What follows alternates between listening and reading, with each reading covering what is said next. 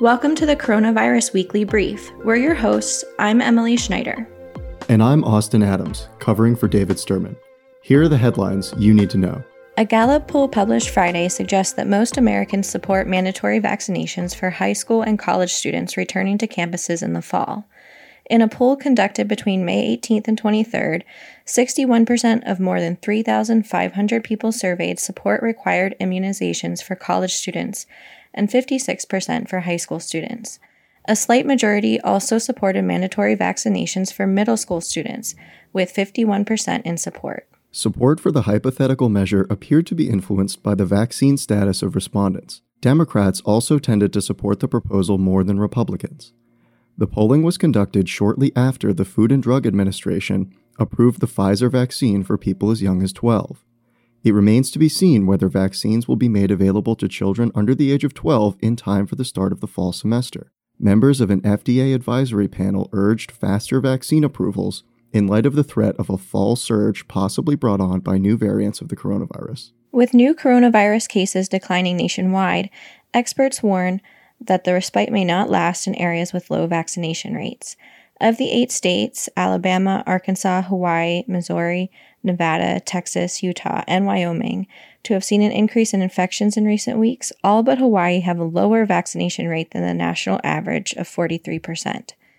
Natural immunity from widespread infection may also be playing a role, with Mississippi State Health Officer Dr. Thomas Dobbs telling AP that he estimates that around 60% of his state's residents have, quote, some underlying immunity. But with more than 7,300 dead from COVID-19 since the start of the pandemic, Mississippi has the 6th highest coronavirus death rate in the country. Only around 850,000 Mississippians have received shots, representing around 28% of the population. The state has nonetheless seen an 18% drop in new cases in the past 2 weeks, according to Johns Hopkins data. But Dr. Leanna Wen, a public health professor at George Washington University, said she is worried that natural immunity from previous coronavirus exposure may not persist. Luck may soon run out for areas with low adherence to immunization guidelines. Quote, just because we're lucky in June doesn't mean we'll continue to be lucky come the late fall and winter, said Wen, who is the former health commissioner for Baltimore. Quote, we could well have variants here that are more transmissible, more virulent, and those who do not have immunity or have waning immunity could be susceptible once again. Leaders of the Group of 7 wealthy nations pledged to lead the world out of the coronavirus pandemic, agreeing to send more than 1 billion coronavirus vaccine doses to poorer nations. The group's first face-to-face meeting in 2 years was held over 3 days in southwest England. It was meant to demonstrate that international cooperation is back and that the club of wealthy democracies can be, quote, a better friend to poorer nations than authoritarian rivals such as China, as the AP writes.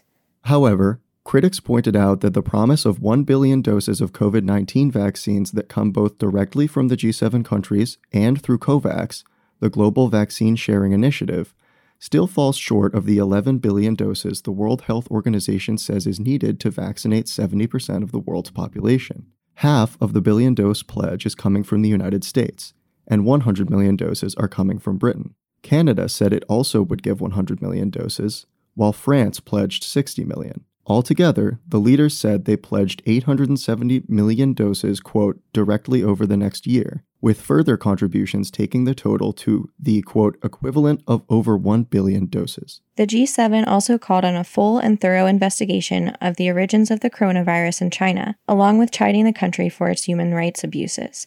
The G7 called for a transparent, expert-led Phase 2 COVID-19 origin study to be convened by the World Health Organization. U.S. President Joe Biden said it was not yet certain whether or not, quote, a bat interfacing with animals in the environment caused this COVID-19, or whether it was an experiment gone awry in a laboratory, and that, quote, we haven't had access to the laboratories. Across Southeast Asia, countries that had avoided the worst of the pandemic last year are now facing new waves of coronavirus infections, fueled by more contagious variants and a relaxing of restrictions put in place before. Several countries, including Malaysia, Vietnam, and Cambodia, are experiencing outbreak clusters among factory workers at manufacturing sites.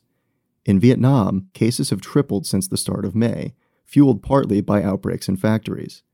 In Malaysia, the The government imposed a lockdown this month as daily cases surpassed 9,000. Even so, the country's manufacturing sector has been permitted to continue to operate at limited capacity, even as many workers become infected. In Thailand, workers at more than 130 factories were infected. Many factory workers are migrant workers who travel to cities or industrial centers to find work and support their families. For most, the economic hardships created by the pandemic are just as bad as the virus itself. Even as cases continue to rise across the region, access to vaccines remains limited. Cambodia has vaccinated almost 14% of its population, which is the highest percentage in the region thanks to its close relationship with China, which provided the doses so far. By comparison, Thailand has fully vaccinated less than 2.5% of its population. To see our daily brief, go to the address in our show notes and follow us on Twitter @NewAmericaISP. The Coronavirus Weekly Brief was produced by Shannon Lynch and Jason Stewart and was edited by Shannon Lynch. This podcast is brought to you by New America and Arizona State University.